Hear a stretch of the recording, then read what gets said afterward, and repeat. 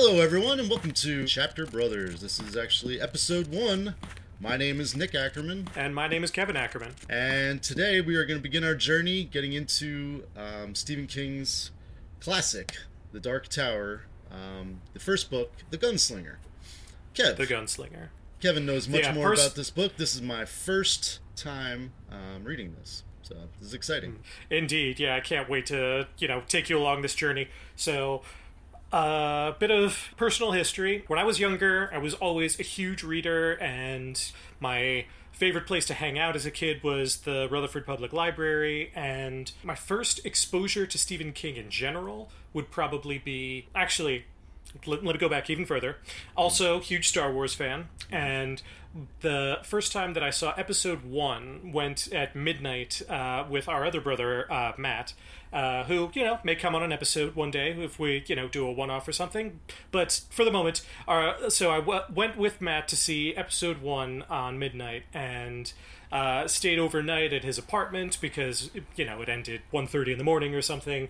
So I've always been a night person, so it took me some time to fall asleep, and sort of looking around his room and his bedroom in his apartment, and one of the books that he had there was Different Seasons, which is the short story collection that contains, But I know this. Is it? Okay, yeah, go for it. So I think that's Shawshank, right? Correct. Stand By Me. Correct. Which at the time was called The Body, but Stand By Me is just, I feel like, a better title. Right. But you can't... I mean, actually, Stephen King does put song references into his books every so often, but this one I don't think was in The Body, but I'll have to double check. But, okay, so you got 2 out of 4. What are the other 2? Apt Pupil? Is that... Yes. Apt Pupil. Oh my gosh, it was a book... I just looked this up the other day, and I forget. It was like a woman who was decapitated or something, and still. Oh, what the heck was the name of it? What is it, Kev?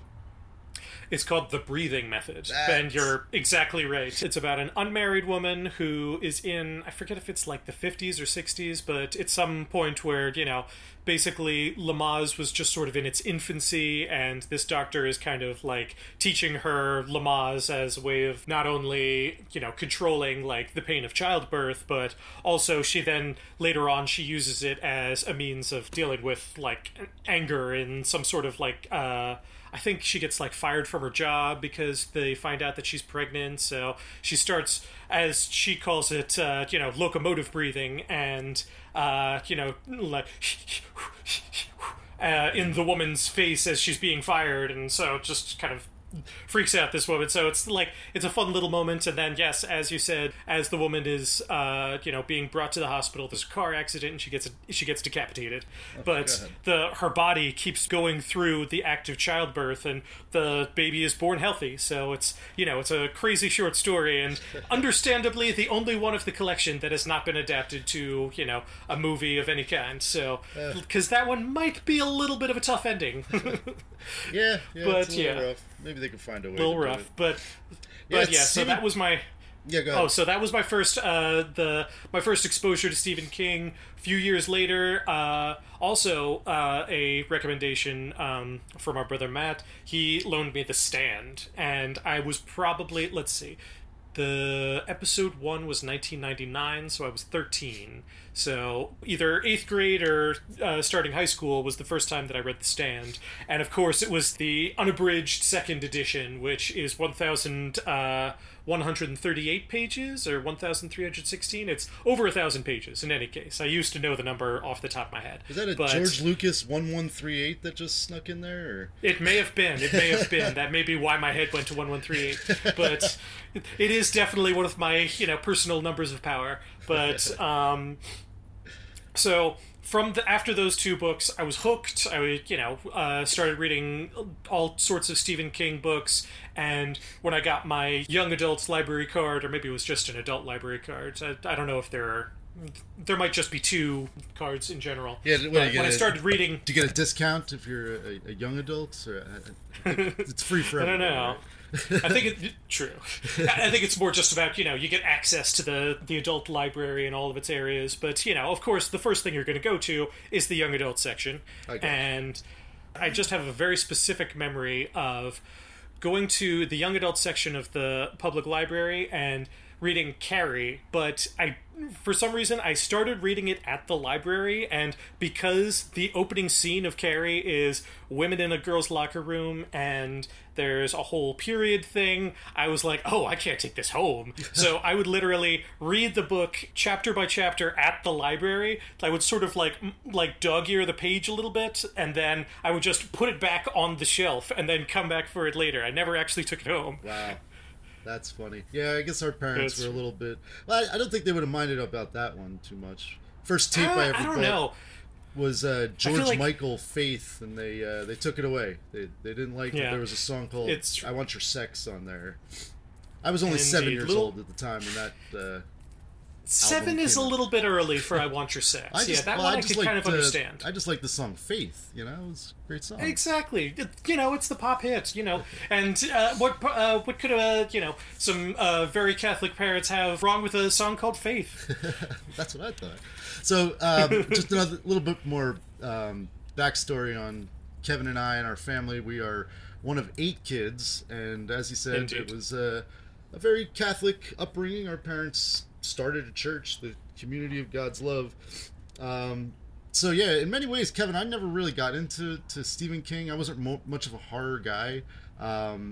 What I knew about Stephen King was the movies, and that I never went to see them. I was like, that looks too scary. I've always been a wuss for years, and finally I'm like, oh, okay, I was just a wuss. And this guy is an amazing writer. He is an amazing writer. The detail, not only the detail and the prose is great. He always gets this reputation for sort of being this horror writer and shock jock or whatever. But when it comes down to reading the actual words on the page, not only maybe the stories and the setups are what draw you in, but it's the characters and the the specific word choice that he uses that is the reason why he's been this amazing writer for decades, and he's been able to hold on to such an incredibly loyal fan base. Totally. So, back to, the book at hand. No problem. So, the book at hand, right now, here we've got, today we're reading The Gunslinger, and I've always been sort of a sci-fi guy, so, this one, The Gunslinger, it's kind of a Western, it's kind of, I just, based on the synopsis, I was never really pulled into it. So it wasn't until years later that our grandfather on our mother's side, he was reading various things. He always seemed like, sort of a Western reader to me. And when, after he passed away, our mom was clearing up a bunch of things, and she brought this book, The Gunslinger, home, and there was a little, pencil mark on the side showing that he had read it, and I wish I could have gotten his take on it, because just coming at it from, a Western reader who's just interested in, the guns in the desert aspect, it would have been interesting to see what he thought of, the later sections of the book, but we haven't gotten quite there yet, but that is actually where I got this copy of the book that, was published in, I think 1983 is the version that I have. Let me just check the copyright page. 1982. So wait, that version was published in 82, but when did he actually write it? The original version of the book was originally published... Hang on, let me just get my notes up here. I thought I read somewhere it was 69? Is that... Or no, am I way off? Oh, no, that can't be right. That can't be right.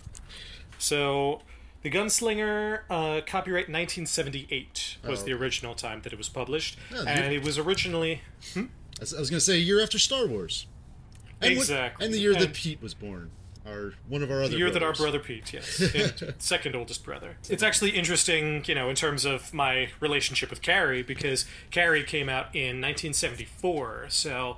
It's just interesting that he actually had been writing The Dark Tower long before he even started Carrie, but The Dark Tower was in just sort of incubation for, as he says in the afterword to this book, for over 12 years, and which is much longer than any book that he normally had written. Usually a story that he comes up with, if he hasn't gotten anything, either published or finalized within like 3 or 4 or maybe even 5 years, he'll just say that story is dead. He'll forget about it and move on and keep going along with the next thing.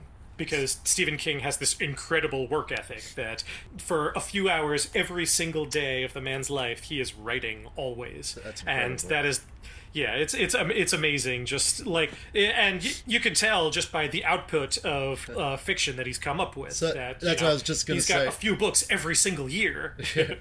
I'm going to be admitting my ignorance a lot during this. No worries. First season, I guess we'll call it, of Chapter Brothers, because this one I do not know about.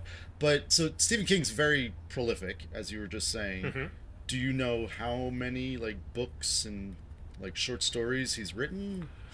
Ooh, too many to tell, I would say. I mean, I'm sure there are plenty of Stephen King fans who could name what are the total number straight off the top of their head, but.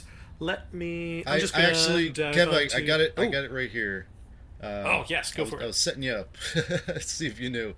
I also host a trivia night with my wife, so I love trivia. So Stephen King has written 64 novels, 11 collections, 5 nonfiction, 19 screenplays, and 16 others. I wonder what the others means. This is just the bibliography on.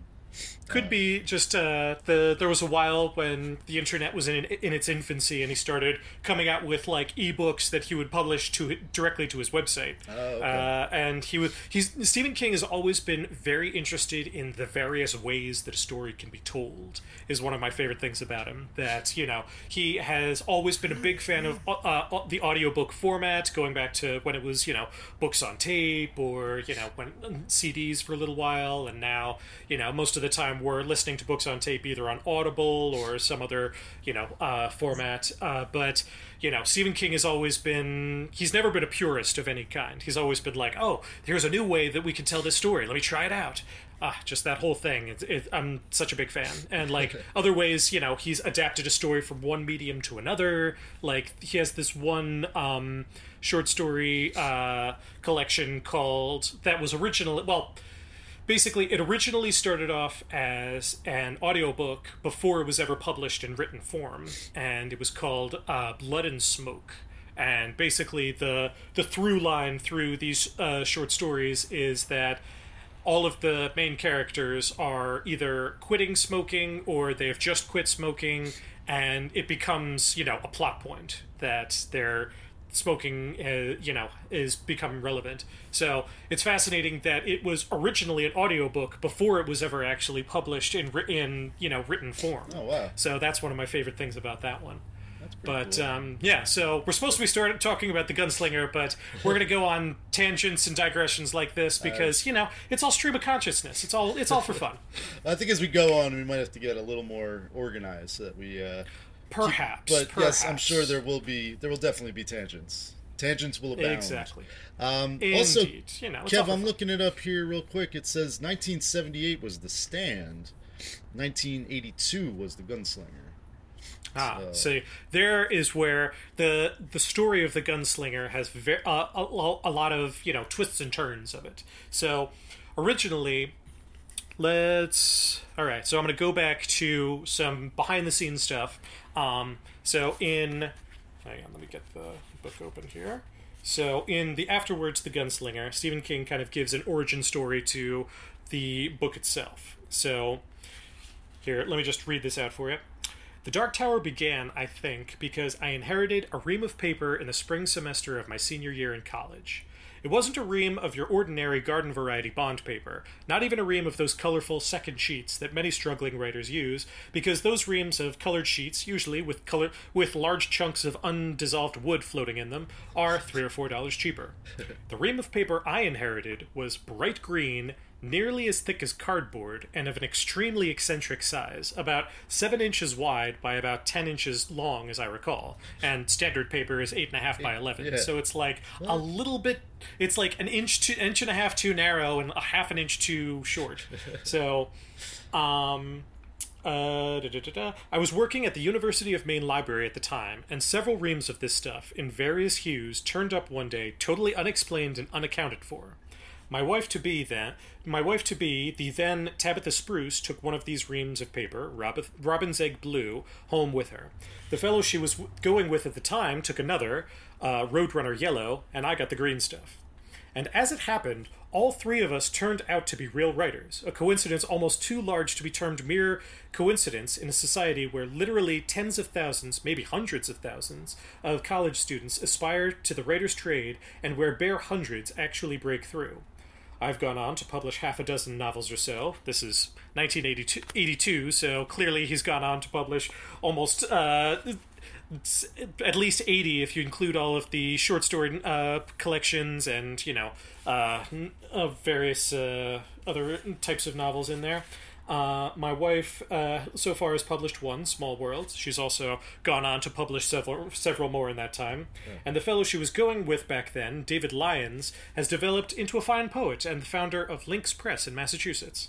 So maybe it was the paper, folks. Maybe it was magic paper. Like in a Stephen King story. So basically, his senior year of college, he gets this green paper that he doesn't know what to do with, and he starts writing this story of the Gunslinger. And he starts writing on those green sheets, and basically version 1, that's what I would call, version 1 of the Gunslinger. From there, he rewrites it on normal type paper, and he says later on he lost those green sheets somewhere in, the sands of time. So it was really just the paper of inspiration. Yeah. So you're saying that he started the Gunslinger when he was in college, and this is exactly. And so that was senior in the year 60s. of college. Okay. Yeah. I guess you might be right that might be when he actually started the story of it. But then he didn't get it published in any case, until 82. So yeah, he was sitting in a drawer, not doing anything. He would occasionally sort of go back and rewrite or add things to it every once in a while. So if it was 82, then that's the year of Teresa. That is true, yes. So that's another thing that... hang on, let me see something. Now I'm curious. Where does the Stephen King story align with the Ackerman story? Because Carrie was 74. That was Colleen. Carrie was 74. That was the year Sister Colleen was born. Yeah, the oldest. So, Matt, 75. Indeed. That's Salem's Lot. 75 is Salem's Lot. 78, Pete was born. That's The Stand. Ooh, 73. Carrie was actually published in 1973. I was wrong. Okay, maybe I'm looking at in any case, that's the year our parents got married. Oh, okay. Wow, this is interesting. Indeed. Because I'm feeling like while we do this, we're going to be like, this year this happened, and that's when Dennis was born, of course. Colleen, Matt, Pete, Nick, Teresa, Kevin, Dennis, Lauren. Get used to those names. Indeed. You're going to be hearing them often. Indeed, we might have to put, one of those, like character summaries that they have in the beginning of like plays and stuff. But anywho, back to the Gunslinger. In any case, he did graduate in 1970. So in the senior year of college, 1969, you were right after all, was when he started writing the Gunslinger. Nice. So 1969, he starts writing it. Then he book is like going through various phases, and then finally he decides to finish writing up the first chapter of what we're going to call The Gunslinger, which was originally published in 1978 in the Magazine of Fantasy and Science Fiction, October of 1978. So the four chapters of this book, or I guess you could call them sections of the book. I'm not quite sure. So this is what I'm confused by. I still have to get a hard copy myself. I'm actually going to run out to the store today, get myself a hard copy. But I've been just listening on Audible, so I'm a little confused about what the chapter, because it's The Dark Tower on Audible, but it says Chapter 1, The Gunslinger. But then I think it's the whole book that you're holding in your hand, approximately 20 Roman numerals long or something? How many? 21, I think? Something like that. Hang on, let me go to the last one. So the Roman numerals change with every, chapter or section, whatever you want to call it. But let's see. So the end of the Gunslinger, I think it might be 21 or something like that. 20. So there's 20 just in the first section. So this is a little bit like you get into some redundant naming, which is always my pet peeve. That, so the series is called The Gunslinger. The first book is called... No, the series is called The Dark Tower. Sorry. Yeah. The series is called The Dark Tower. The first book is called The Gunslinger. The first section of that book is also called The Gunslinger. Ah, that's why I'm getting confused. So that's where we're getting confused, yes. So that's Section 1 that was published in 1978. Section 2, The Way Station, was published in 1980. Section 3, The Oracle and the Mountains, was 1980, published... which is the year of Nick, of course. So just... Which is the year of Nick, indeed. So... 1981 is The Oracle in the Mountains. Actually, that is February of 81, Oracle in the Mountains. July of 81 is The Slow Mutants. And then November of 81 is the Gunslinger and the Dark Man. So basically you can tell that, he had the first section ready and sent when that one was, sent to the magazine of fantasy and science fiction. And so the way I sort of feel is that he was kind of in the process of writing the other sections, and he would send those out to the magazine to be published later on. It may not be true. Who knows? We can look into this later on, but... not necessarily super important, but just the reason why there's such a gap between, Section 1 and Section 2, and then the last 3 sections come basically all within, a 6-month period. So, personally, that is actually kind of indicative of how the Dark Tower series as a whole kind of ended up happening. So it's interesting that, this first book is almost like... a microcosm of the Dark Tower, overall, because, the first book was published in 1982, second book published a few years later, third book a few years after that. Actually, you know what? I should just pull. But he was releasing these short stories to the magazine along the way. Is that what you're saying? Yes, that's the original, publishing of this book was in, just individual chapters that were sent to, the magazine of fantasy and science fiction. Then in 1982, he collected all of them together and published it as one book called The Gunslinger. Oh, okay. So, 1982, he comes out with The Dark Tower, The Gunslinger. And then 5 years after that, comes out with Volume 2, Dark Tower 2, The Drawing of the Three.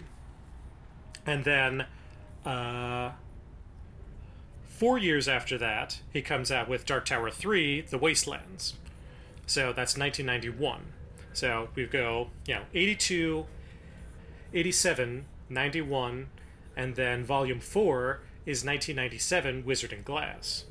And at this point, 1999, huge event in Stephen King's life is he gets hit by a car, and he has terrible injury. His his hip and one of his legs is basically shattered, so he has to go through all of this reconstructive surgery. He has to basically have this huge cage type thing over his leg. I know a little something about that, so that's cool.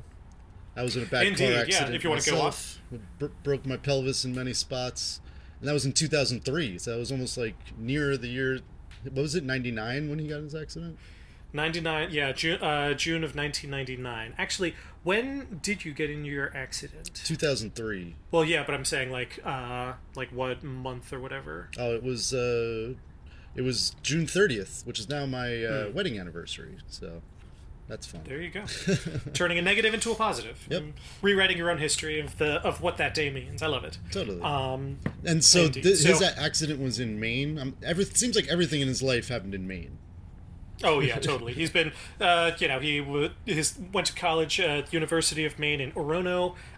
He basically, lived in Maine for almost all of his life. I think when he was a kid, he lived for a while in Connecticut. In any case, so 2003, you got into your accident. 2003, book 5 of The Dark Tower comes out wow. after a 4-year hiatus of, him getting hit by the car and all. Oh no, a 6-year hiatus. Sorry, from Wizard and Glass being published in '97.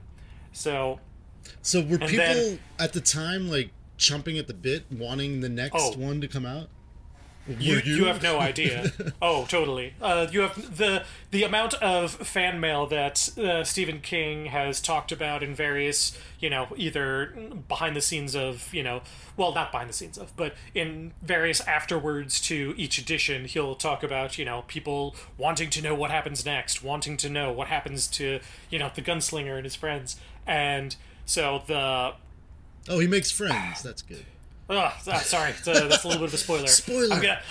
I'm gonna have to rein myself in to keep you from getting spoiled in any of this stuff. But all right, fair to say there are more characters in the later books. I'd assume there would probably be more characters. Stephen King seems to like characters, so that's a good thing.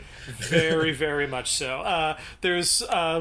Also, something I should mention is that I am an avid follower of the podcast Kingslingers, which kind of goes which has a sort of a similar format, but we're putting our own spin on it. So, 5th book, The Wolves of the Kala, comes out 2003. Some people say Kala, some people say Kaya. Personally, in the book they actually say it's supposed to be pronounced Kaya, I think, but people call it The Wolves of Kala. Sometimes, but in any case. That's something actually I like in books and movies when people pronounce things differently, because in the real world people pronounce things differently. So exactly. I don't think there's always like, oh, it has to be this way. I think, what? Some people say Han, some people say Han, so... That was the exact analogy I was going to come up with, because so many people are like, it's AT-AT, no, it's AT-AT. And then I think Mark Hamill himself actually tweeted that as they were shooting Star Wars for the first time, and Mark Hamill was like, how do you pronounce half of this stuff? And George Lucas is like, do it however you want. They could say it in different ways throughout the galaxy. Some people say Chewbacca, some people say Chewbacca, some people say Han, some say Han. So it's all. I love when creators are willing to let the work sort of live on within the fans and have a life of its own. I love as long as those fans aren't too rabid, because I feel like yes, exactly. In some cases, especially Star Wars, the fans can be a bit toxic. How about Stephen King fans? Are they kind of from cool? what I've seen? I mean. There, the usual amount of toxicity of any kind that you see on the internet. But I would say that, the Dark Tower fandom in general, to me, has seemed much more sort of open and inviting and, accepting than some of the other more gatekeeped fandoms that I've seen. And I feel like the Dark Tower fandom, in specifics, is, I feel like it's a little bit redundant to say that, Stephen King fans tend to be big readers, but no way. But personally, I feel like because of the medium of the Dark Tower series, because it's, a set of books that deals so specifically with storytelling, and, as we'll eventually get to in the Dark Tower, the means by which the story is told is a mechanic within this first section of the Gunslinger, and we'll get into that later. But yeah, basically, Stephen King fans, I feel like, are a lot less toxic than I would say Star Wars fans in general. I would say are not because us. We're not us. Nice. No, the two of the two of us have been lifelong Star Wars fans, but I feel like we've always been much more, I guess, just allowing of chaos, if that's a way of putting it. Like, I've recently been getting much more into Dungeons & Dragons, and, alignment chart, I feel like has got to be something that we've got to talk about throughout this series of, where does any particular character stand? Are they, lawful or chaotic? Yeah. Are they, good or evil? Like, I feel like that's, sort of a useful metric in determining, how the characters are behaving in any point in time. Well, so as I was saying before, I just, listened to the Gunslinger part on Audible. My problem is sometimes with listening is I'm not fully paying attention.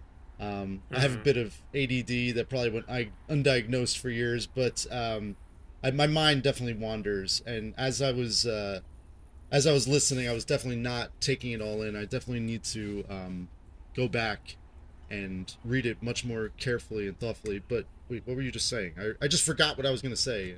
Just like that, as I was talking. Case in point. Oh, that's right. But, so you were talking about the chaotic versus lawful and evil versus villainous. As I was listening, the main thing that I was thinking the whole time was, is this the good guy or the bad guy? What's going on? And then I was like, maybe it's just not that simple, and that's why I'm really excited to kind of get into this. Oh yeah, the Gunslinger himself, which, hang on. Okay, so we're going to keep all discussion just to the first section, the first subchapter of the Gunslinger. So I'm gonna try to, stop mentioning anything else in the future, but let me just finish my point from the beginning that, the way that the Gunslinger was published sort of foretells the way that the entire Dark Tower series is published, in that the last 3 books were all published one after the other in the span of something of less than 2 years. Like, the book 5 was published 2003, book 6 was published early in 2004, and book 7, the final book of the series, the end of the series, I'll say, was published in 2004, and there was another book published again later on in 2012. But that one takes place in between book 4 and 5. So it's the last book, but it's not the final book. If that makes sense. That sounds similar. No, that makes a lot of sense. I don't know how familiar you are with the Wheel of Time series.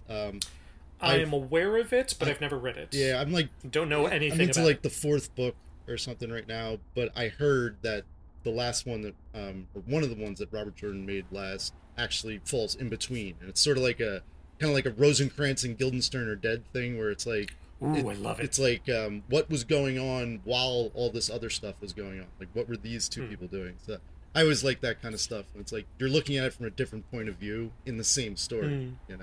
Nice. Like Back to the Future 2. Yeah. Like, or, to continue on the Rosencrantz and Guildenstern thing, Lion King 1.5, that just follows Timon and Pumbaa throughout what's going on through the Lion King. And that's perfect, because that is Hamlet. It's the Lion King. Exactly, yeah. But, okay, so now we've gone through, we know a little bit of history of, the way that the book was published, sat in a drawer for years, then eventually was published in magazine installments. Finally, by the time that the Dark Tower, the Gunslinger was, published in book form, it had gone through several iterations. So that's something that I kind of want to, sort of put a pin in things that, Stephen King has been sort of gradually writing and rewriting and publishing, rewriting and then republishing the Gunslinger several times. And I bring this up because the version that is available on Audible and the version available on Kindle and the version that is mostly sold in stores nowadays was actually republished in 2003, right after Stephen King kind of, he had the idea of, okay, so I've written the last 3 books, I haven't published them yet, I've got kind of manuscripts for the last one, so I'm going to go back and I'm going to revise The Gunslinger. And this happened, I personally kind of, I have a complicated relationship when creators do this, because the most famous example I can think of is George Lucas going back and making the Star Wars Trilogy Special Edition, and then going back with the Jabba DVDs. the Hutt's tail, Exactly. He adding in scenes that hadn't been there before. He's, making Greedo shoot first, and then in the DVDs, Han and Greedo shoot at the same time, and then again he adjusted it again now that it's on Star Wars is on Disney Plus. So it's fiction that's been constantly rewritten and adjusted and changed, and I feel like the analogy that I thought of earlier today, it feels like if a parent is standing next to a kid who's riding a bicycle for the first time, and at some point, they've got the training wheels off, and the parent just has to sort of let him go and let, the kid on a bicycle kind of live its own life. And, sometimes the kid might fall, sometimes, they'll pick themselves up, but you just have to know when to let go. And I feel like in this case, it's kind of like, parent lets the kids go, people standing nearby applaud or whatever, and then, kid gets about halfway down the block, and the parent's like, "You're not ready yet," and tosses on a pair of training wheels, and it's like, "Okay, now I fixed the continuity, now you can go ahead." So, to me, I feel like... it makes you wonder, what was their... Well, I mean, that analogy is great. But yeah, what was the creator's original intention, was it to make it the way it was, or... was his original or her original intention to make it the revised way, and they for some reason got it edited, because that's another thing a writer has to deal with, and any creator is the editing process. So indeed, I feel like writers have a little bit more control, because usually there's just one editor at the publisher, and they have a lot of back and forth, whereas I feel like, say, it depends on who, the auteur of the film is, whether it's the writer or the director. Sometimes it's even, a star whose, project it originally was, and they're, just sort of hire the director and the producers and whatnot to fulfill their vision. Movies happen in all sorts of different ways. But when it comes down to it in either case, there is a lot of revising and there is a lot of rewriting in the process, but... like I said, there comes a time when you have to know when to let go. And whether it's, Stephen King saying, "Okay, we finally have the technology to make Jabba the Hutt walk around the, the Docking Bay 94 with Han Solo." Personally, when the special edition came out, I was a huge fan. I've always been proponent that deleted scenes, I feel like, always count as, like, half canon to me. They always count as, like, sometimes it's just a thing the audience didn't see, sometimes it's a thing that, like, if a character refers to it as having had happened, I feel like, in that case, deleted scenes should count as having, being canon, having existed within the world of the story. Yeah. But if it's something that, changes the way we see a character, or changes, a character's motivations, or sometimes, changes the direction that a plot can go in that case, I would say a deleted scene is not canon, doesn't count. So it's a complicated world. So personally, when it came out, and you see Jabba the Hutt walking around in Mos Eisley, I was a huge fan. I loved it.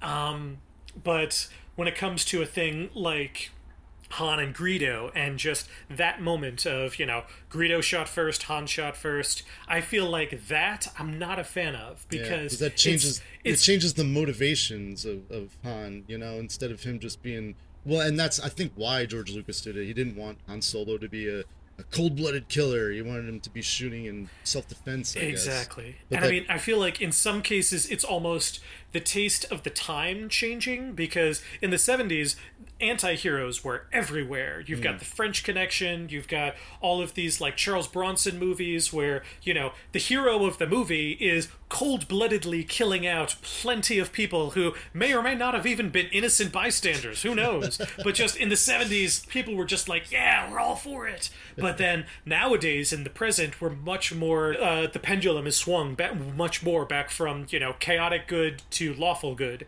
So nowadays, if a person kills an innocent bystander, they're absolutely a villain, no question about it. Whereas there was a lot more moral gray area, I feel like, personally, in the 70s. Do you think that's...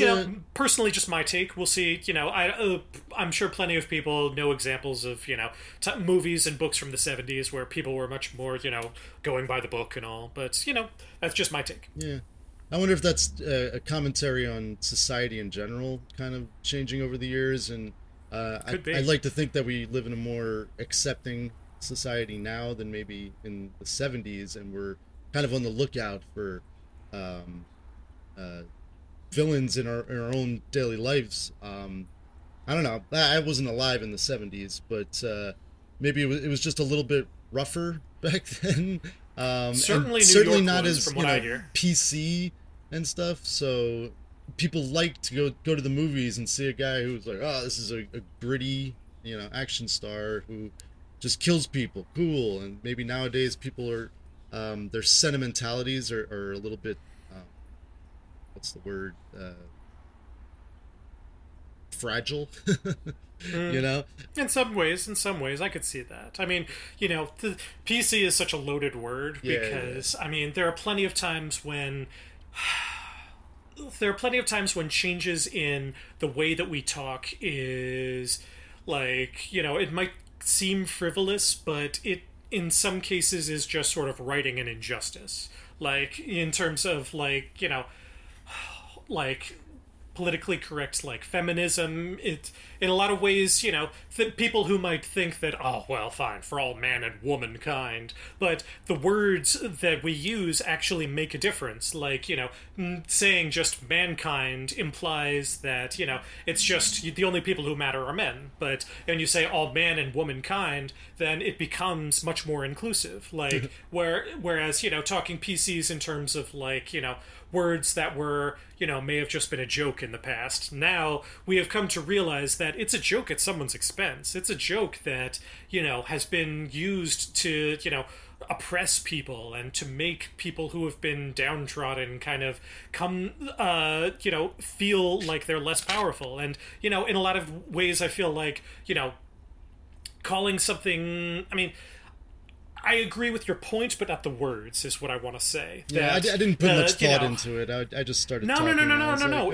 I feel like it's something that I want to say, that even though we might call something PC or not PC, or, we might, like, feel like, oh, well, this is an unnecessary change, or this is something that, they're just doing, like, because, the politically correct police are after me, like... There are times when I will agree that things are done out of fear, and there are other times when I feel like a thing is done to correct an injustice in the past. So that's all I wanted to say about the whole PC argument, but I feel like this is, it's a worthy conversation to have, because it does definitely have a lot to do with the way that changes made to the Gunslinger have a lot to do with, we have a lot less, tolerance for characters that do, frankly, somewhat evil things, and that's one of the major changes in this first part is very, very similar to that, but I'll wait till we get there. So... But in our, Han and Greedo example, it's, very similar that, a character that, we want everybody to see as the good guy. Nowadays, we don't allow for as much moral gray area as, people were willing to accept in the 70s of, the good guy just sort of mowing down, innocent bystanders without... just because they have to kill the bad guy for the greater good and all. Whereas nowadays we'd be like, there are other ways to do this. You don't just have to keep, shooting and shooting and shooting. Yeah. So I guess I guess another way to say that is when people are talking about old movies or books and they say, oh, it still stands up. To me, exactly. That means like, oh, this is a timeless thing that I liked when I was a kid, or people liked in the 70s, but they still like now and aren't offended by some of the things, or maybe not even offended. Things might just be it would just be like out of touch and not what's that apocryphal or anachronistic, kind of like it just anachronistic. I don't know if those are the right words, but like for example, I was recently watching some old episodes of The Muppet Show, and I was like, nice. Oh. I mean, it's fun and silly because it's the Muppets, but there's definitely some like racist things happening, and I was like, oh, this would not fly today. Yeah. I mean, that's the thing. Like, I feel like comedy is so hard to apply, a joke from the 70s in this case, or even worse, the 50s or 60s, or going further back. Like, what was acceptable at one time becomes, horrifically, racist or sexist or, xenophobic in years later. And I feel like comedy has always been sort of about pushing borders, of making you a little bit uncomfortable in order to get the laugh, or making surprising you into a laugh by saying something outrageous. And I'm of course obviously willing to forgive the Muppet Show, because the Muppets is on my Mount Rushmore of it's Muppets, Star Wars, Doctor Who, and a fourth one just basically depending on whatever the flavor of the month is. But those three are carved in absolute stone at the top of my... I would think that Stephen King would be on that. Ooh, could be Stephen King. Ooh, could be the Gunslinger. He might be the fourth head on top of my Mount Rushmore. Oh, but that's always my problem. It's always those top three, and then there's a floater of where they're not carving the fourth head out of the mountain. They're just sort of carving him out of clay, and then we'll see if we want to carve somebody else later on. Maybe it's Dungeons and Dragons this year. Maybe it's maybe it's Quentin Tarantino this year. Who knows? So but it's more like the Crazy Horse Memorial, which is right down the road from Mount Rushmore, that will never be finished, and it's just constantly being worked on. But Disney World, it's never finished, right? Also true. But then we get into the other. But I could go on tangents after tangents upon tangents upon tangents. But we're here to talk about the Gunslinger, so let's bring it all back to Stephen King. The point that I was originally trying to make was that the version that you heard on Audible and the version that is, being sold in most bookstores nowadays is the 2003 edition, which has a lot of changes. I actually went through my Kindle copy of the book, and I was reading my, paperback 1982 version that may have actually, the actual, piece of paper and, the book itself may have been published in the 90s, because it's got that, this style of, Stephen King, where, there was a while where the Signet copies all had this, similar looking covers where, Stephen King in the same font with, a colored backing, and then, the title with, like, an illustration of some kind that came out way later that, wasn't necessarily, what Stephen King originally planned. But, that's also a personal choice of mine, that I've never been a purist of any kind. I never read, just the hardcovers or just the paperbacks, or, trying to find the earliest edition of the book. As long as it's got the same words on the page, that's fine by me. There you go. So I was just going to say, you need to remember, Kevin, this is a podcast that doesn't have video. So you can't just say, this style. This style. Look exactly. At the thing That's in my why hand. I was trying to describe it visual, but I was just trying to describe it by words, but yes. I am an editor by trade, and I am always used to things being both audio and video at the same time. That's the way my mind works. But in any case, so I also counted about 50 knows in that. So if we're going to try to get rid of my vocal crutches, this is going to be a very short podcast. Oh, don't worry, but I'm sure I'll have some things as well, or I'll just be like ooh. So I will try to be as eloquent as I can be. See, there you go. This is my entire ethos, that content matters more than style, and that while the style matters. Oh, that's a hard statement now that I think about it. Or I feel like my wheelhouse when it comes to style over content is definitely either singing or something that I have time to actually stop and edit and rewrite, and I'm also I'm a writer sometimes. Well, not. You know what? I'm flag in the sand. I am a writer. I have written things. That's one of my personal things that I have this tendency to constantly sort of be like, well, this isn't actually the reason. And, I've got an internal mansplainer going on in my head that's constantly making me restate things. But I've got to just sort of go with my first instinct and go with my first whatever I was going to say. That sounds horrible. An internal mansplainer. Oh, it is. Jeez. I literally wrote a web video. Well, originally it was a short story. We're in the process of adapting it into a web video, to be continued. But in any case, it was a short story where a guy is in his apartment and there is somebody else who's talking to him, and he's, basically just sort of saying whatever comes to mind, and then his friend is saying, well, actually, and, oh, you shouldn't say that, and by the end of the story, well, it's gone through some revisions, but... Don't spoil your own work, Kev. You want people to actually read and watch this stuff. Here's the end of my story, and you don't need to actually watch it. Well, this isn't the end. It never was actually the end, but my point was that, as things change in the revision process again, but basically, to my point, it's just both characters are the same guy, and he's just talking to himself. Yeah. And it was the easiest story I've ever written because it is my internal thought process constantly. And I am just always, being like, oh, she's hot, and then don't objectify women, and this constant back and forth of the id and the ego of just in constant conflict in my own head.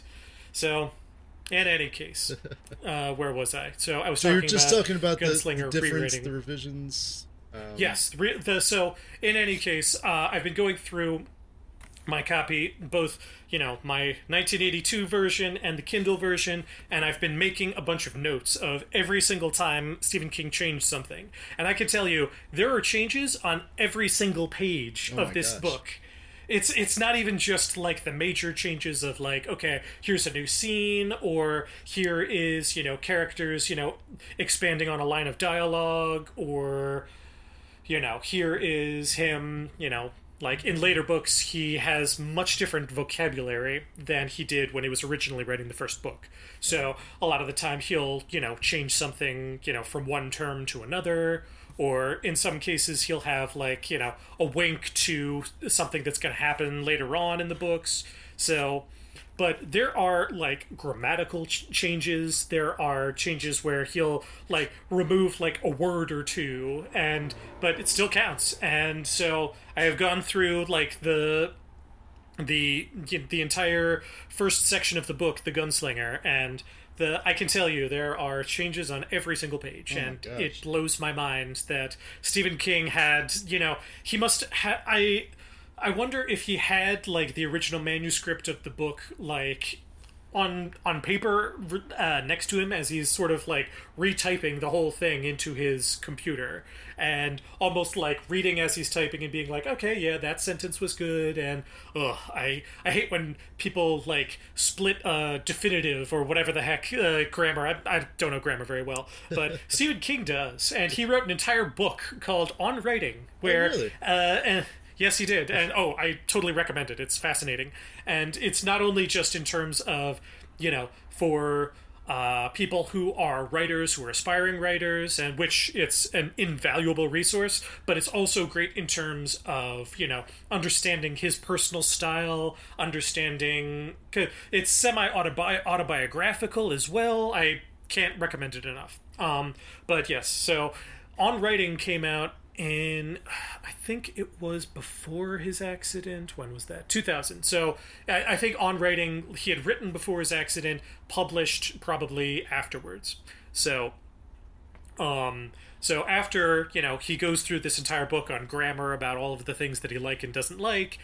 When he's rewriting this book, he's cemented a lot of his, opinions of grammar and his opinions of the ways a story should be written. And now he's rewriting his book, so he has a chance to go back and rewrite where once went wrong.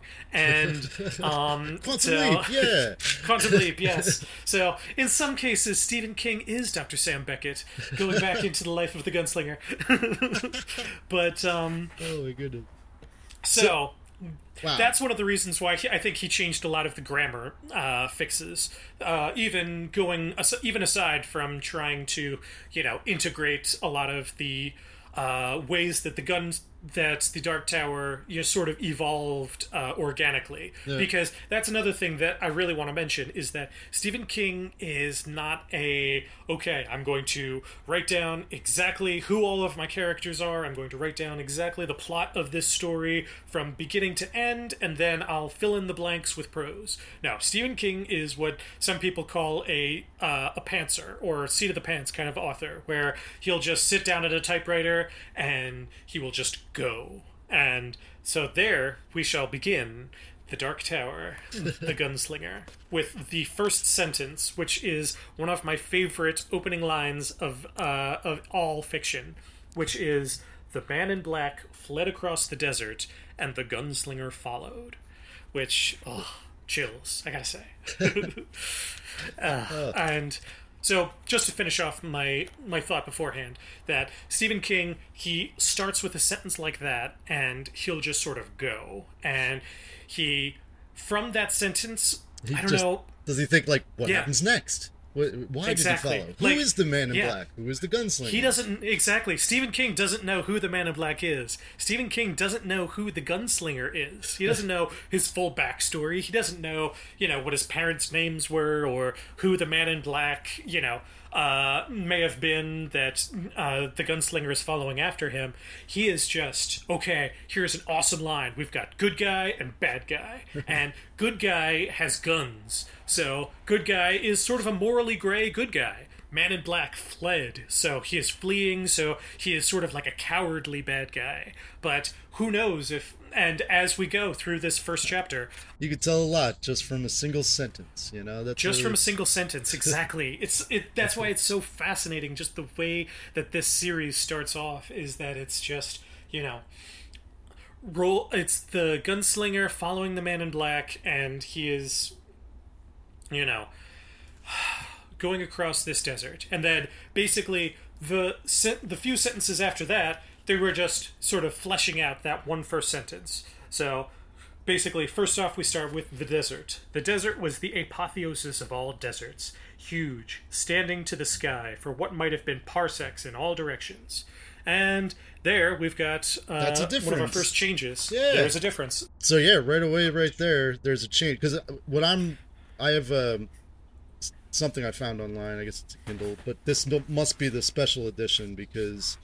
In this one, it says, the desert was the apotheosis of all deserts, huge, standing to the sky for what looked like eternity in all directions.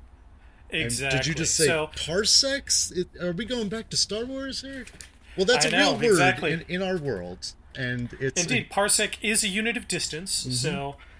It's just interesting the ways that, individual changes, he starts off with this very sort of a scientific term in what is ostensibly a Western. Yeah. So from that second sentence of the book, it's sort of establishing a little bit that there's a little bit more of a, sort of a cross-genre thing going on. That, not only is it just,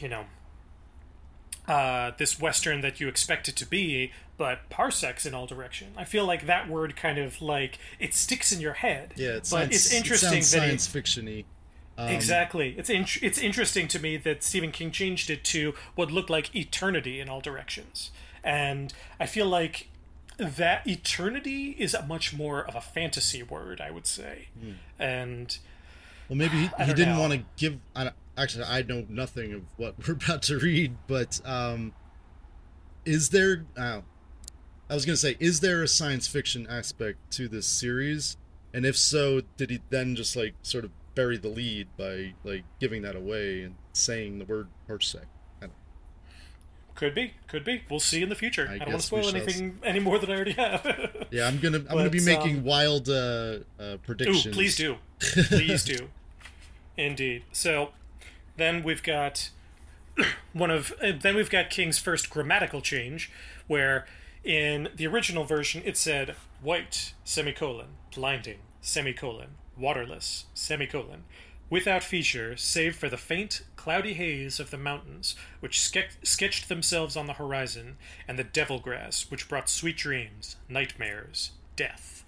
So, however, in the today's version, which, he went through this whole thing about, grammar and making things simpler as possible. In the new version, it says, it was white and blinding and waterless and without feature. So he gets rid of the whole semicolon thing that, clearly a young writer is trying to make it look punchy and, it's interesting and blah, blah, blah. But it's not actually good grammar. Not actually good grammar. Having word, semicolon, word, it is a little bit, it's clearly him, kind of going through in a much older writer's eye and saying, okay, calm down, college student Stephen King. Let's just simplify this and just call it was white and blinding and waterless. It's like going back into your old Facebook posts and just sort of cringing and being like, oh, why? No. Precisely. Which is what I feel like a lot of these changes are, is Stephen King looking back at his old style from when he was an early author and, both, as a college student at the very beginning of the story to, having... publishing it as a short story in 1978 to finally publishing it as a book in 1982. So this is one of the cases where I understand why an author will say, oh, I went through this many editing phases, so therefore, I could keep editing this book a little bit more and just say, okay, I swear, this is the last time. And I feel like it's a little bit, Charlie Brown and Lucy with the football. Like, at some point, you just gotta let go. You gotta just let him kick it. And Stephen King is just pulling it back again and saying, oh no, here's another version. So, this is just a personal pet peeve of mine that, but my real problem is when the last version becomes the only version. Like... in other things where, you've got, like, say, Blade Runner, the director's cut, or, the Redux, or, the Apocalypse Now, or another example that a movie that was remade, you could still buy both versions of the film, and just one is the extended edition. But when George Lucas and Stephen King are concerned, the last version becomes the only version that's available, and that I don't like. Yeah. I feel like, the fans should still have the availability to go back and see, oh, okay, here's the 1977 or 1978 version of this story, and here are, the changes that were made, and be able to compare and contrast. And that's why I love, I love having like an old hard copy of the book and the Kindle, so I can kind of look back and forth and say, okay, here's this change and here's why he made it. And I always want to kind of look into the psychology of the author and say, okay, so this is probably why he did this, and parsecs versus eternity seems like it might just be word choice in terms of simplifying the stories, because parsecs is kind of an obscure word, but it might also be sort of a fantasy rather than science fiction bend from the top. Because another thing that okay, I keep, my brain keeps wanting to spoil things, but I'll hold back. Okay, so the third type of change that we've got in just the first page of the book is the version that I have here in 1982 says a few lines down, an occasional tombstone sign pointed the way. For once, the drifted track that cut its way through the thick crust of alkali had been a highway, and coaches had followed it. So here is another type of change that we've got. Coaches and buckas had followed it. So what is a basically this exactly. So that's going to be one of our recurring segments is guess that vocabulary word. So basically, Stephen King, since writing the first book, came up with a lot of terms for various things that he decided that when he was rewriting, which I would essentially call this is he is rewriting the book. He decided to just toss it in there. So what is your guess of what a bucka or buckas are? Well, first of all, coaches, they mean, fortune tellers, how droll, stop the coach. Like, it's like a horse-drawn carriage kind of thing. Is that what that means? So Exactly. coaches and bucka. So is a bucka something that pulls the coach? Um, is a bucka another type of vehicle? Uh, is it? Yeah, I don't know. I'm thinking some sort of animal. Let's take a look. Okay, so all right, it is not in stephenking.com/darktower/glossary, unfortunately. So Thank you let's for go giving me that back. entire URL. Indeed. Well, hey, sometimes you gotta know. But I would not recommend you go there because there are spoilers aplenty. Okay, So, I won't go. so yes, Nick, I would avoid. Do not read that. But let's see. And that was another thing when I was listening rather than now I'm actually reading the words. When you're listening, you're like, wait, what word did he just say? But they just move right on because it's an audiobook. But if you're like actually reading it, you can look at the page and be like, that's a word that doesn't exist in this world. I wonder what it means, you know? It's fascinating. Like, I've always just sort of picked up from context, I guess, that I guess a bucka is either a different type of coach, or it might be, sort of like interesting. See, this is one of the things that you also, don't really think about until you do like a deep dive like this, where you analyze something that you always assumed you knew, but you didn't actually, because like much like in the case with an audiobook, when you just sort of drive right past it, you don't really think about it too much. But right now, I'm thinking like, I always kind of considered it bucka as either a different type of coach, or possibly like some sort of like a rider who has multiple horses in some other fashion. But so I assumed that it would be an easy Google search, but in actuality, not so much. Yeah, so, all right, we're going to come back to bucka in the future. We will. So, yeah. or just a wild prediction. A bucka is a type of flying machine. Ooh. Just making up crazy crap. I agree with you. Though. I think it's another type of vehicle or the animal that pulls it. But aren't they on Earth? Is this? Okay, go on. Because that was something I was thinking the whole time. I was like, is this? Because there was. I'm gonna wait till we get to it later. But sure, wait till we get to it. Yeah. But I like that question because it's true. There are things that make you think it is, and things that make you think it isn't. So I'm not going to say anything for now, but we'll come back to it later. So for the moment, our first vocab term, bucka, we've decided it either means a type of coach or an animal that's pulling it. We'll see if we're right. So next paragraph. Are you taking like notes on these things so we can actually come back to it? Yeah, got it. Okay, next paragraph.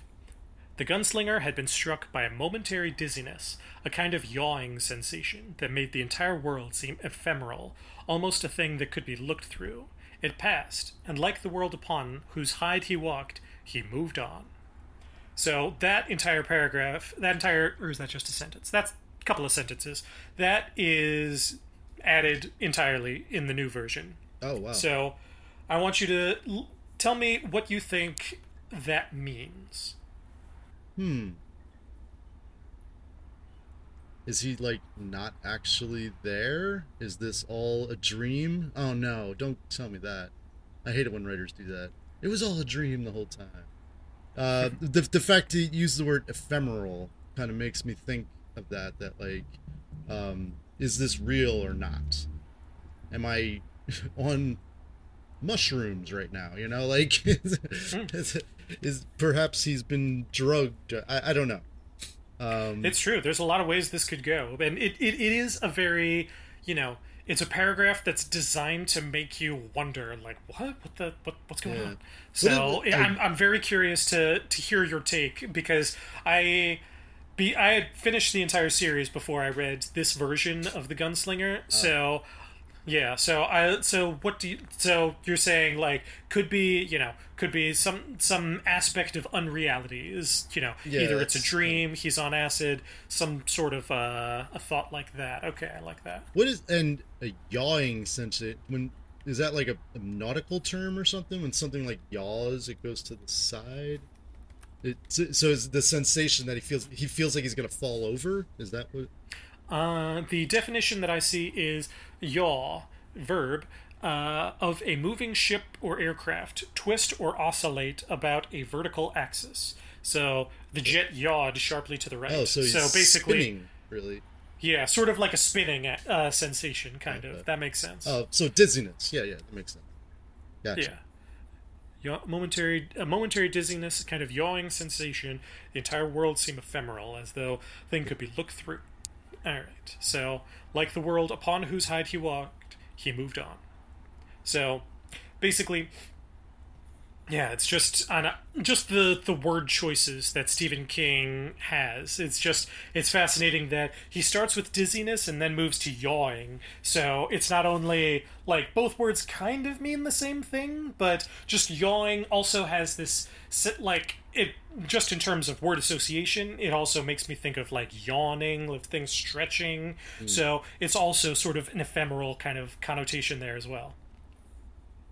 Totally. Yeah.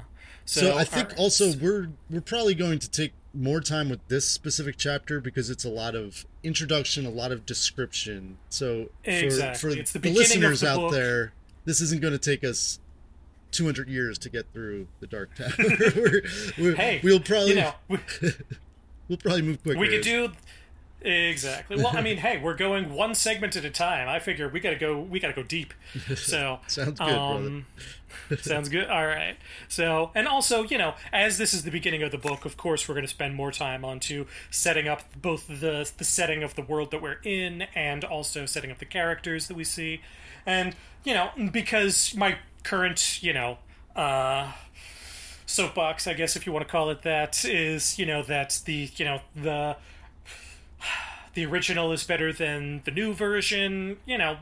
I'm not going to say unilaterally that the original is better than the new version, because I feel like setting up some of the later, terms and the later kind of characters, I guess, early on in the book is kind of good because, it makes more of sort of like a cohesive world from the beginning as opposed to, starting off with a sentence and working your way up to a mountain.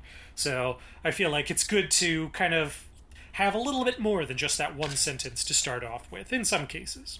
But in other cases, I feel like it's giving away too much at the beginning, personally. And,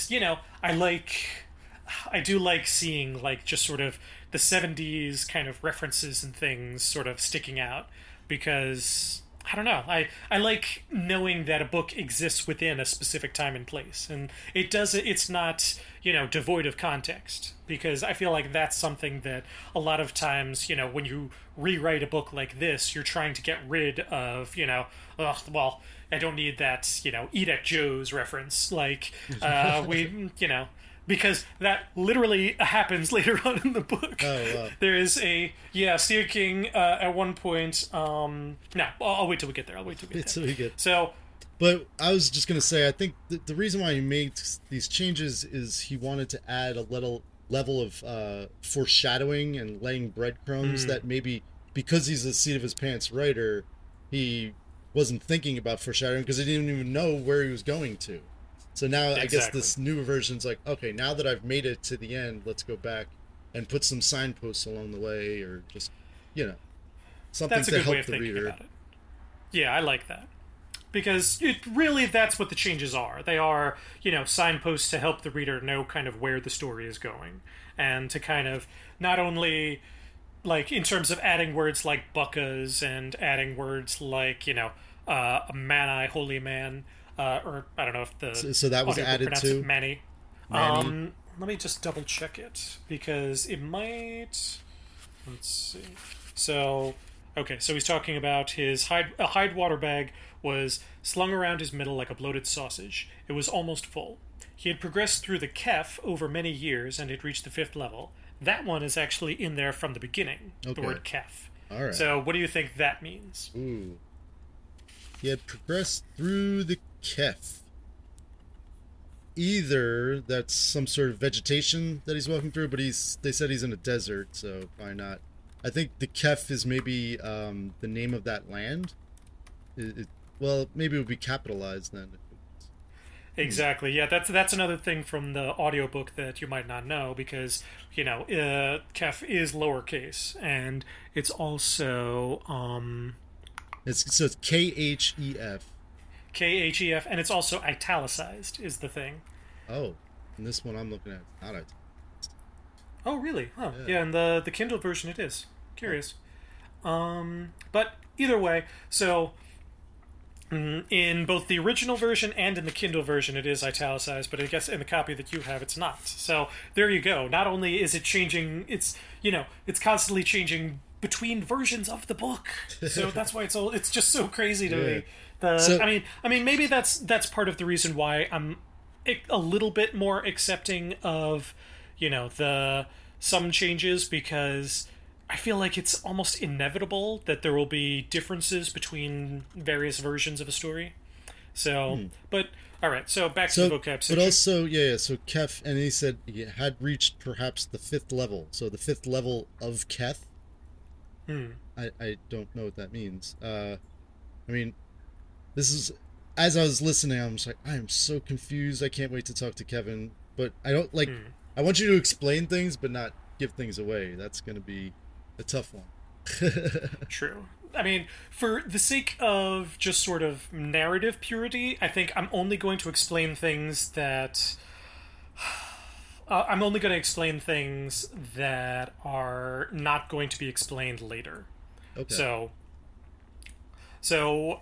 Let's see. Right now, so Kef, he's progressed to the 5th level. Had he been a Mani holy man, he might not have even been thirsty. He could have watched his own body to hydrate with clinical detached attention, watering his crevices and dark inner hollows only when his logic told me to.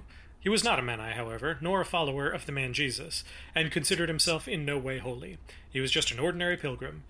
In other words, and all he had to say with any real certainty was that he was thirsty. So from also that, right there was my first inkling that they are on Earth, because there's Jesus, who is a guy who's from Earth, or unless, I don't know, Christianity has gone to different planets, or this could just be like an alternate reality where there are some things the same and some things might be different. I don't know. See, there you go. See, that is actually our first reference to, okay, so this might be our world. We're not quite sure. So, at the moment, so we're saying, so Kef is, you're going away from the vegetation thing, and we're saying you're not quite sure? We're just going to put a question mark on that one? I got nothing for that. We progress through the Kef. Like, it's so... It's the 5th level of something, and so, therefore, let's see... He is progressed through the Kef for many years, and it reached perhaps the 5th level. So it's a very large expanse, because he doesn't even know if he's on the 4th or the 5th level. And I mean, so the word desert would be lowercase. So maybe it's like for an ecosystem. I don't know. Right, so like, so he's now going you're thinking through the Kef might be a forest. place? He's going through the Kef. You know? Say again? So you think, yeah, exactly. You think the Kef might be like a location, or type of desert, or exactly like a biome. Yeah, if you will. or if I said like the city, I've gone through 5 levels of this city, and that would still be lowercase. Interesting. Instead of saying New York. So. All right. But we'll put that one on hold. We'll come back and see if they mention Kef again. So right after that, we've got had he been a Mani holy man. So right away, Stephen King tells you he's a holy man. So so do you have any predictions or thoughts of what a Mani or Mani could be? Oh wait. Oh, okay. So that's saying he is a Manny. I thought it was saying had he been a Manny holy man. No, exactly. Had he been a Manny holy man? Sorry, so he's not. The gunslinger is not. Yeah. But there is Manny holy men that exist. There are Manny holy men exist. Yes. Mm-hmm. Who can go without water. Exactly. They can go without water and just sort of watch themselves get dehydrated and then just sort of only allow as much water as absolutely necessary so they don't die. So in that case, it makes me think of like sort of an ascetic, sort of a prophet of some kind of, some sort of, holy person like John the Baptist in the edge of the desert, who's, just, meditating and, worshiping and, thinking, but above all of the sort of worldly concerns, I guess. Yeah, Henry David Thoreau. There you go. Walden. I was going to say something. I'm not for sure. But also the idea of someone considering themselves holy doesn't mean you actually are. And we see a lot of that in our own society today. There's a lot of people who, oh yeah, I'm very religious, but then the way they actually act might be different from that. So maybe that's what this is saying. Like, yeah, he's not a holy man at all, but doesn't mean he's a bad guy. Maybe these holy men are bad people. which is actually a fascinating point that also on this first page Stephen King brings up the idea that there are holy men. The gunslinger is not one of them, but this holy man would have just sort of watched his body sort of deteriorate and only feeding it the absolute minimum of water without feeling any thirst. And it's sort of establishing this sort of feeling that religion is not necessarily giving you, it's in some cases religion might be giving you only what you need, but it might not be giving you enough to fully live. So it's sort of establishing early on that there's sort of a theme here of sort of religion and sort of characters sort of thinking critically about it in whichever direction you want to go with it, but sort of saying that religion might give you like this bare essential of exactly what you need, but you would be a horrible emaciated person walking across the desert. So is that truly the right way to live? If you're only living by what this like holy man might describe, then you could live with the literal minimum to stay alive. Mm-hmm. So I just want to, put that in your head that, to think, sort of notice anytime that, religion is brought up. Right. Gotcha. And as you already said, we've got the man Jesus here. So he, the gunslinger, is in no way holy, just an ordinary pilgrim, in other words. Which is fascinating because the word pilgrim is, in itself, sort of has a religious connotation. That's what I was thinking, too. Yeah, going on a pilgrimage means, going off, like, I always think of the Canterbury Tales, right? Isn't that the whole point of that? Exactly. Going on a pilgrimage to the Archbishop or something? Or want to see I forget exactly where they're going, but yes, that's a great reference. That Spoiler. Well, I mean, that's the other thing is that I haven't read the whole thing. I've only read really the one story from Canterbury Tales and like the intro, but from what I remember and assume, I thought it was one of those things where like Chaucer just sort of kept writing, and it was just sort of unfinished by the time he died. Yeah. And I guess you could say he published it. He's a pantser as well, because exactly. He was just writing individual story. Like this is the story of the nurse and the I forget all the names, but he was just talking about different characters with no point. Yeah, Friar and I'm assuming Stephen King will have a point. Even if he doesn't have, a final end goal in mind, I feel like the themes and symbols are all very consistent throughout the entire story. Okay. I will say that. And of course they vary from book to book, right? Precisely, yeah. Right. So, this first page, I will say that this will stand for some of the themes that we're moving forward, but I wanted to kind of get into these like minuscule changes throughout. before Jesus, it says, nor a follower of the man Jesus, and man is capitalized there too. So I wonder what that means. Is that just like a shortened form of Manny, or are they talking about like human? I don't know. He's the man. He's the man Jesus. I like it. True. That one, that one, I think at least some context will be explained later, so I won't say anything yet. Okay. But he's the man, that guy. So, yeah. But, so now they get into his guns. Exactly. So, he, in a vague way, pleased him, so then we're going to his guns. So, I love that just, in this first section, we're just expanding on that first sentence. So, Man in Black fled across the desert, and the gunslinger followed. So, we start off with desert. Desert is blind, waterless, white, and, the gunslinger is thirsty. He, has a little bit of water slung across his middle, and, talking about how if he had been some sort of a holy man, he could have just, been thirsty and not cared about it. But right now, he's thirsty. He feels it. So, establishing that the gunslinger is still, very human. So, after that are his guns. So, let's see. The two belts crisscrossed above his crotch. The holsters were oiled too deeply for even this Philistine sun to crack. The stocks of his guns were sandalwood, yellow, and finely grained. Here's a change that I noticed in the Kindle version that I do like, is that it talks a little bit about how, the stocks are weighted to his hands, and below the water bag were his guns, carefully weighted to his hands. A plate had been added to each when they had come to him from his father, who had been lighter and not so tall. The two belts crisscrossed above his crotch, yada yada yada, Philistine sun. The stocks were sandalwood, yellow, and finely grained. Rawhide tie-downs held the holsters loosely to his thighs, and they swung a bit with his step. They had rubbed away the bluing of his jeans and thinned the cloth in a way of arcs that almost looked like smiles.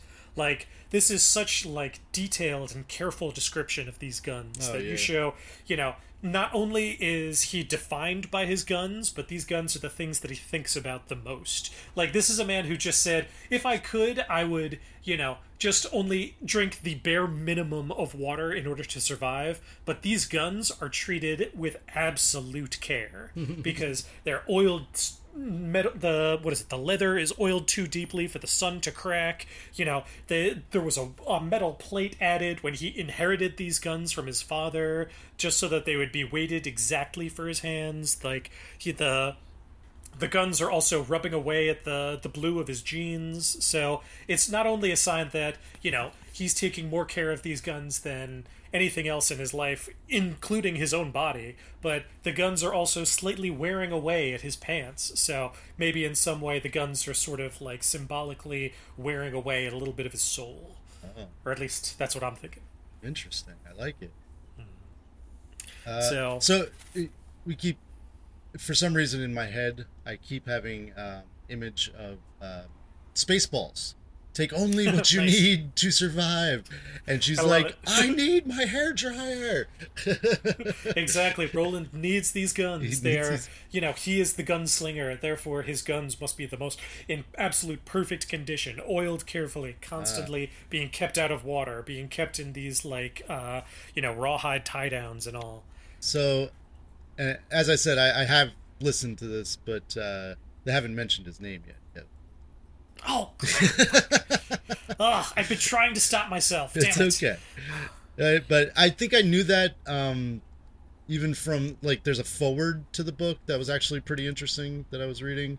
And they mentioned his name in that, too. And as I was reading it, I was like, I don't think I should be reading this foreword by Stephen King, because he was writing it to the special edition. It was almost like, oh, of course you've read this before, but this is going to be slightly different. He also makes a lot of references to Tolkien and Lord of the Rings and stuff, and I'm like, oh, cool, so he's a Tolkien fan. Nice. And it seems like everybody in the 60s was, well, even now.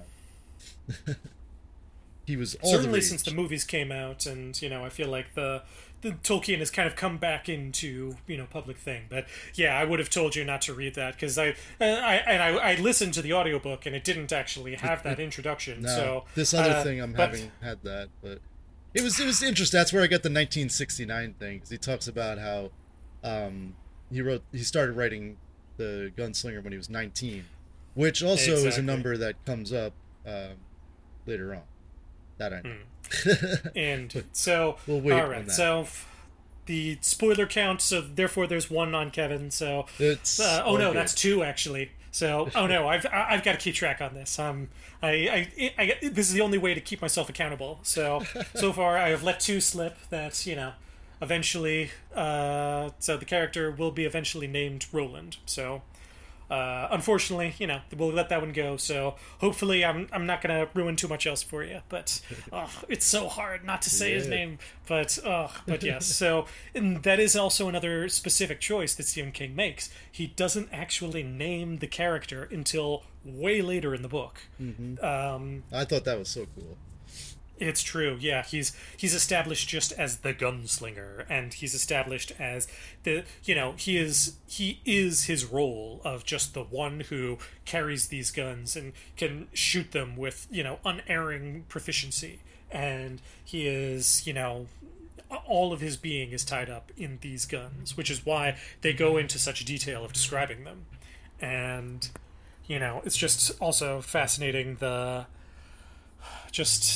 how much he's kind of going into all of this and how closely he's describing these guns. And so, yeah, like I was saying, Man in Black. So it's also interesting that he's expanding on each element of that first sentence. First the desert, then the gunslinger, the guns, talks about his shirt, the no color of rain or dust. His hat was gone, so was the horn he had once carried. Gone for years, that horn, spilled from the hand of a dying friend, and he missed them both. So there is another change. Oh, that is a change. Okay, because as I was reading that, I was like, I wonder if this is foreshadowing or... Well, I guess it was telling something from the past. But it says that he did have a friend at some point who had this horn. He did have a friend at one point, yes. And when they say like a horn, is it like a trumpet? Or is it like a horn of an animal? I don't know. The horn... He doesn't say, so I'm not going to... Okay. I'm going to err on the side of avoiding spoilers at this point. I'm imagining I'm not going to say it yet. Like just kind of one of those, like a shova? Is that what it's called? The Jewish... I don't know that term. Maybe that's not the right term. Huh. S-H-O-F-A? I don't think that's actually a term. I think I just made that up. I mean, you might not have. Who knows? Let's see. So it's not that. Apparently, a shofa is a scarf worn in the Wheel of Time, as we just were talking about. Oh, how about that? S-H-O-U-F-A. A scarf-like garment, leaving only a shofar. I was close. Shofar. Okay. S-H-O-F-A-R. It's Jewish horn that's blown, I believe, every Rosh Hashanah. Okay. But that's what I think of when I was thinking of a horn. It was like something like that, like a or it's kind of an organic horn, not like something made of metal. Okay. So that is another prediction of Nick's. We'll see if it comes to pass later on, or if he mentions what type of horn it is. So. Let's see. So yes, like we said, that's another thing that he added, which I feel like it's not foreshadowing, but could we call it pre-shadowing? Because it's, sort of predicting something that's already happened to the character, just the audience doesn't know it. Yeah. Well, I think, and that's why I noticed this is jumping around in time a lot. There's lots of flashbacks, it seems like, and flash forwards, so I have a feeling as we go on that time is going to be relative. Like, what are they talking about right now? Is this something that has happened, or something that's happening in the moment, or something that will happen? I don't know. It's true. At the like they said in the book, the world has moved on since then. So there's just that element of just sort of, times have changed, and perhaps time is relative. We'll see. Oh, that was also something I wanted to mention, because it said the world has moved on since then, and also in, I think, that first paragraph it said the world had emptied. So is this like post-apocalyptic that we're getting into this series? Was there a civilization there that was wiped out? I don't know. That's a good theory. So we'll see we'll see if that pans out. So, like we said, this first section is just elaborating on all of the various segments of that first sentence. So after we go through the guns, then we go to the Dark Man. So I mean the Man in Black. Sorry, the Man in Black. Where it says. Yada yada yada. He saw the kicked remains of a tiny campfire on the lee side, the side the sun would quit earliest. Small signs like this, once more affirming the Man in Black's possible humanity, never failed to please him. His lips stretched in the pitted, flaked remains of his face. The grin was gruesome, painful. His quarry had burned the devil grass, of course. It was the only thing out here that would burn. Talks about devil grass for a little while. And then the burned grass was crisscrossed in the now familiar ideographic pattern and crumbled to gray senselessness before the gunslinger's prodding hands. There was nothing in the remains but a charred scrap of bacon, which he ate thoughtfully. It had always been this way. The gunslinger followed the Man in Black across the desert for 2 months now. Across the endless, screaming, monotonous, purgatorial wastes, and he had yet to find spoor other than the hygienic, sterile ideographs of the Man in Black's campfires. He had not found a can, a bottle, or water bag. The gunslinger had left 4 of those behind, like dead snakeskins. He hadn't found any dung. He assumed the Man in Black buried it. So, here we go, talking our first glimpse of what the Man in Black is. And basically we know that the Man in Black has been leaving little campfires, and that's sort of how the gunslinger has been following him across this desert, and just sort of, that's kind of his landmarks, basically. So what that was telling me as I'm reading this was the Man in Black almost wants to be followed. It's like they're in this like constant struggle of like they, because he's leaving him bits of bacon, he's leaving him food to eat. Well, I mean, we could say that he's either leaving him food, or just that, some bacon fell into his fire and he didn't catch it, and then Roland is just picking up the charred piece. Yeah. Well, could go either way. I mean, because we know that he's the Man in Black is making these weird like ideograms and stuff. And, okay, that's the other one I wanted to say. Because they mentioned that word twice. What is an ideogram? Basically just sort of like... Yeah.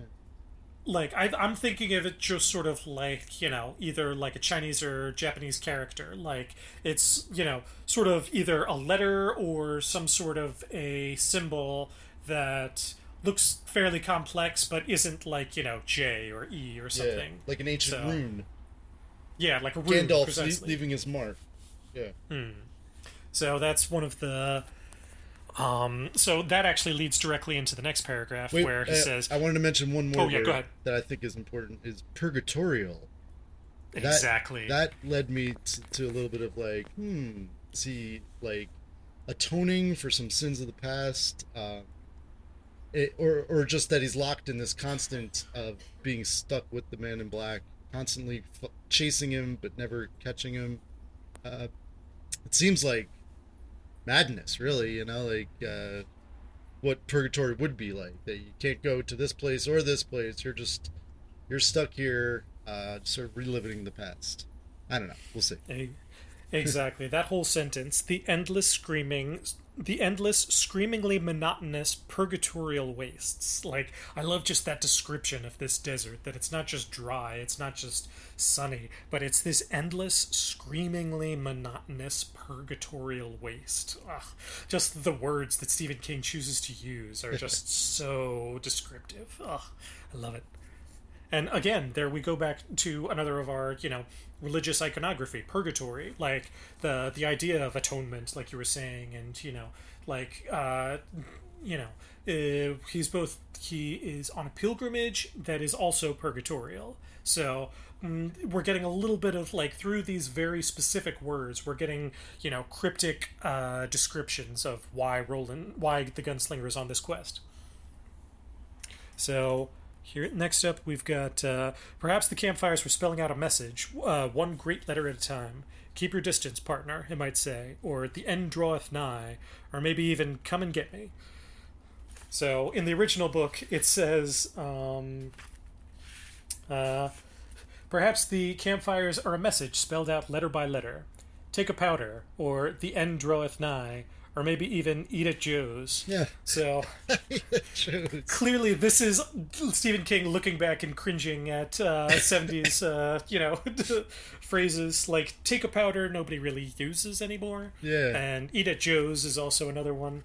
Yeah, I didn't even understand. Take a powder.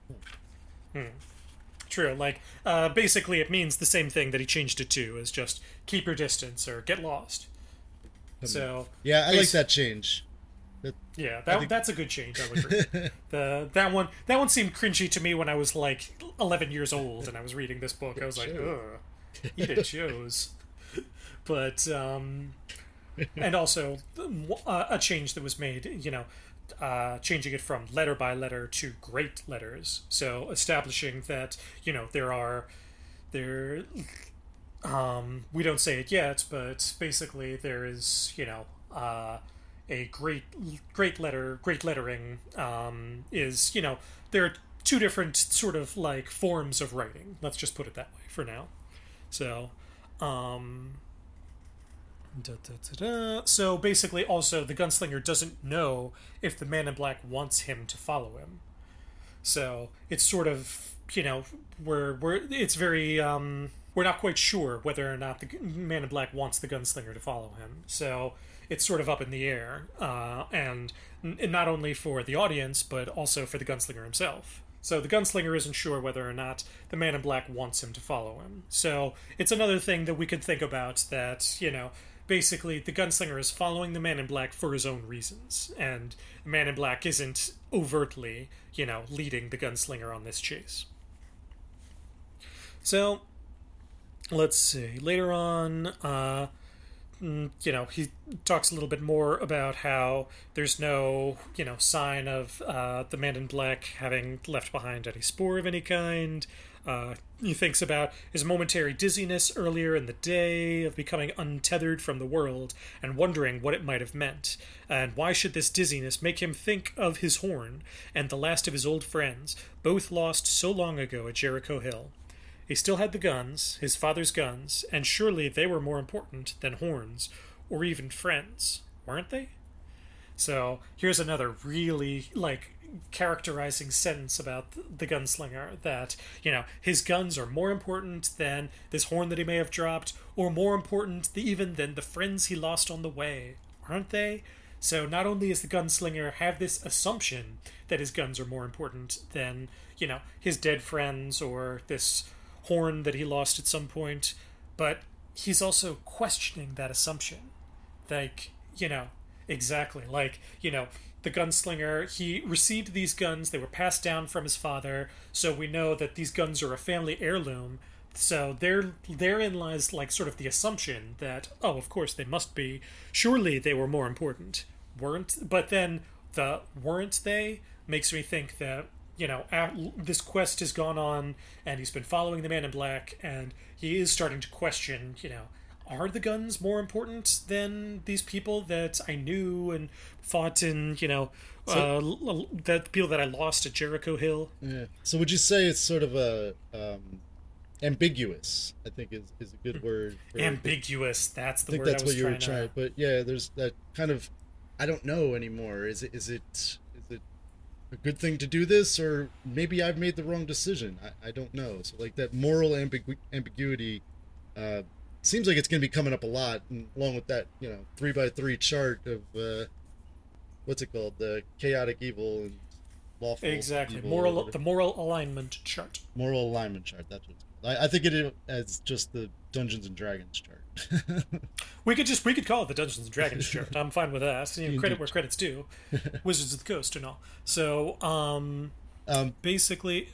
So we also get Jericho Hill here. So that's indeed where he must have lost his friend with the horn. We're not sure what that is, but it is also another biblical reference, right?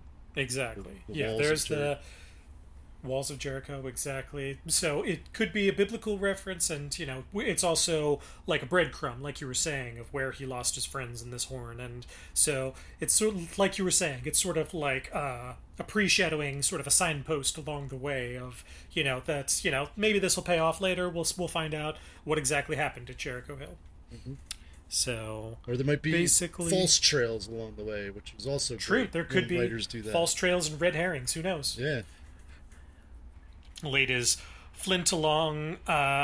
He lights a fire directly on top of the Man in Black's fire, and he does this little sort of a rhyme: "Spark a dark, where's my sark? Will I lay me? Will I stay me? Bless this camp with fire." So, as I was reading it, I was kind of thinking of our sort of like the prayers that we used to do when we were growing up. Mm-hmm. Like, God is great, God is good.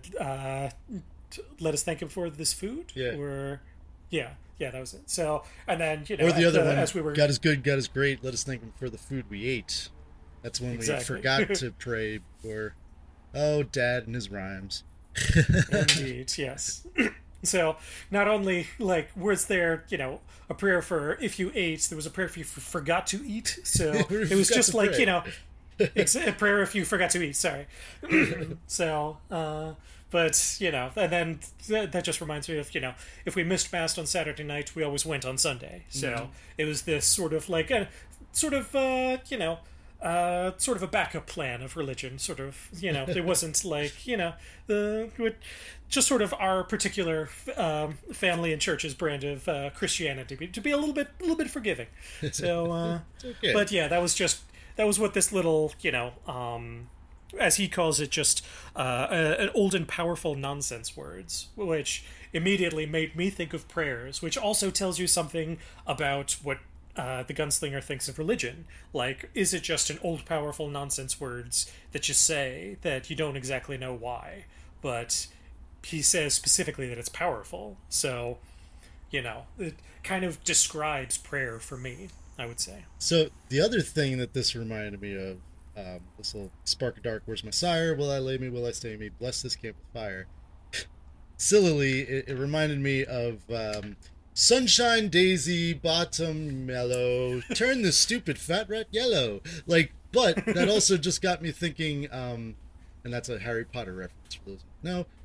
But is this some sort of magic that he's doing to make the fire happen?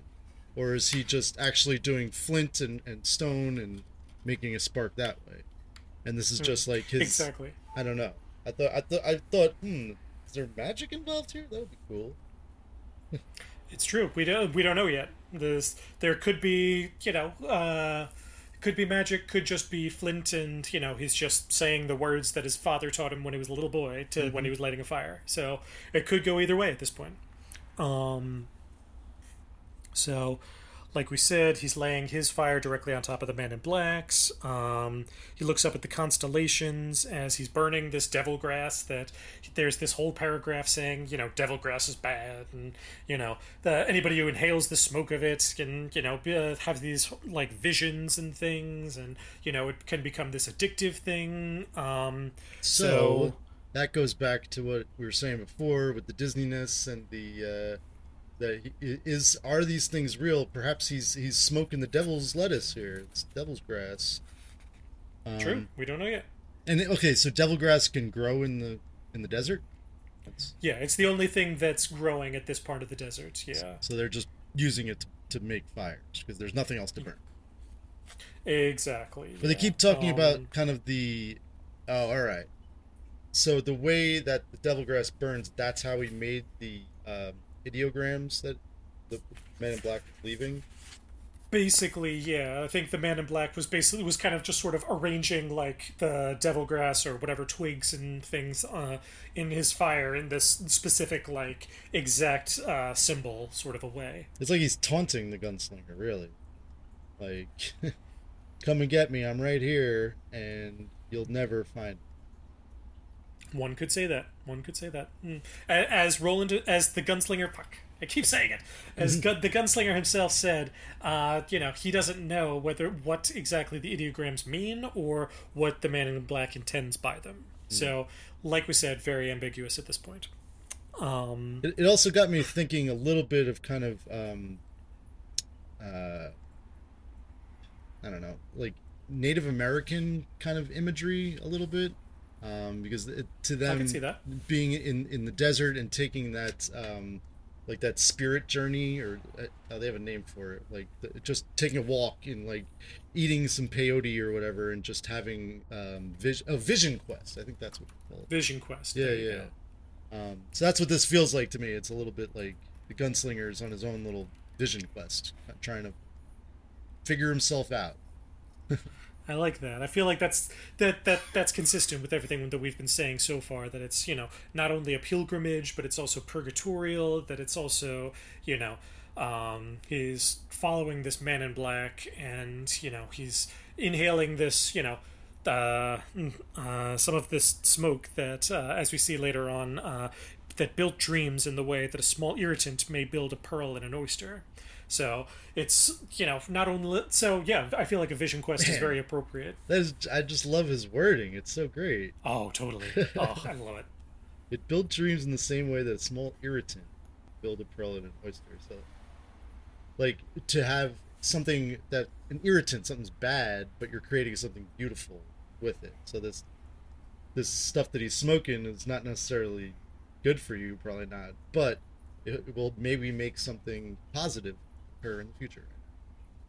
Exactly. Well, we will see, because at that point, Roland falls asleep. He occasionally moaned with the wind. The stars were as indifferent to this as they were to wars, crucifixions, resurrections. This also would have pleased him. So we're leaning hard into the religious imagery. We've got we've got war, crucifixion, and resurrection, the three main things that most religions Christianity at the very least is known for, is waging wars in the name of Christianity, crucifixion, and resurrection. Yes. Well, I guess it was only just the one resurrection. Oh no, it was Jesus. There's Jesus and Lazarus. Lazarus, yeah. Huh. But Lazarus didn't really do it on his. I guess Jesus didn't really do it on his. Who knows? I don't know. My biblical history is not what it once was. True. But anyway. But yeah, so that's where we leave off in the end of section 1 of the Gunslinger. Sweet. So far, what do you think of the book? I think it's awesome so far. I love Stephen King's writing. I've always said that. But there's a lot, like we said, that there's a lot of ambiguity going on. They're giving us hints, but we don't really know who this guy is, where he's going, why he's chasing this person. But we've got a good basis, a good foundation. Exactly. I mean, from that one sentence, we've established an entire world of this gunslinger and the Man in Black, and we're setting up so many different elements of this book that I can't wait for us to, continue reading and see what your thoughts are. So yeah, I'm super psyched. Yeah, I'm actually going to go try and find an old bookstore here in Seattle and see if I can find the old version. Because it is interesting to see the differences.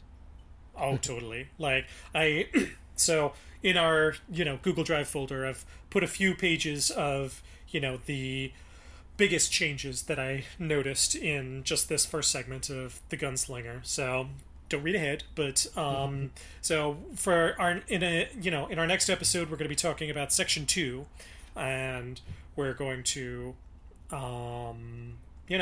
hopefully have fewer digressions. We'll see how it goes. Hopefully every episode is not 4 hours long, but yeah. This was with any time, whenever we do the first episode, it's going to be longer because we're going to talk a lot about the history of it, kind of some behind the scenes like we did, kind of our things. So the first episode's always going to be longer. And I think as we move on, some of these sections might be shorter than others. So we could say, all right, we're going to do section 2, 3, and 4 this time because we can do it. You know, so we'll totally see. Agree. But we should plan it out. So I'm going to read forward again, starting kind of back, because like I said, I got all the way to the end. I'm like, what the hell is happening? Is he just blowing away everybody in this town? And then all of a sudden he was talking to Brown and the Crow again. I'm like, oh, that was all a story within a story this entire time. So I don't know if you want to cut that out because that has kind of given away that I've read the whole thing, but it's cool. Yeah, I'll cut it it's out. cool, and now I need to go back sake. and actually read it thoughtfully. You know? Indeed. Yeah. Yeah, but I feel like I like the, started off with, just sort of letting the book kind of like run by at its own pace, and now you're kind of go in a little bit more granularly and sort of with a microscope. Yeah, totally. Nice. All right, to the bookstore. So to the bookstore. So next time, you can kind of go along with both versions of the book so that, you've got the original version and the new version. So I do feel like it'll be fun to compare both versions of the book and kind of see what Stephen King changed and why. It's just little changes, but they're definitely important changes, Totally. Well, thank you all for joining us here at Chapter Brothers. You can check us out online at Chapter Brothers on Facebook. All right, and long days and pleasant nights. And may you have twice the number. I love you, brother. Love you too, brother. Bye-bye.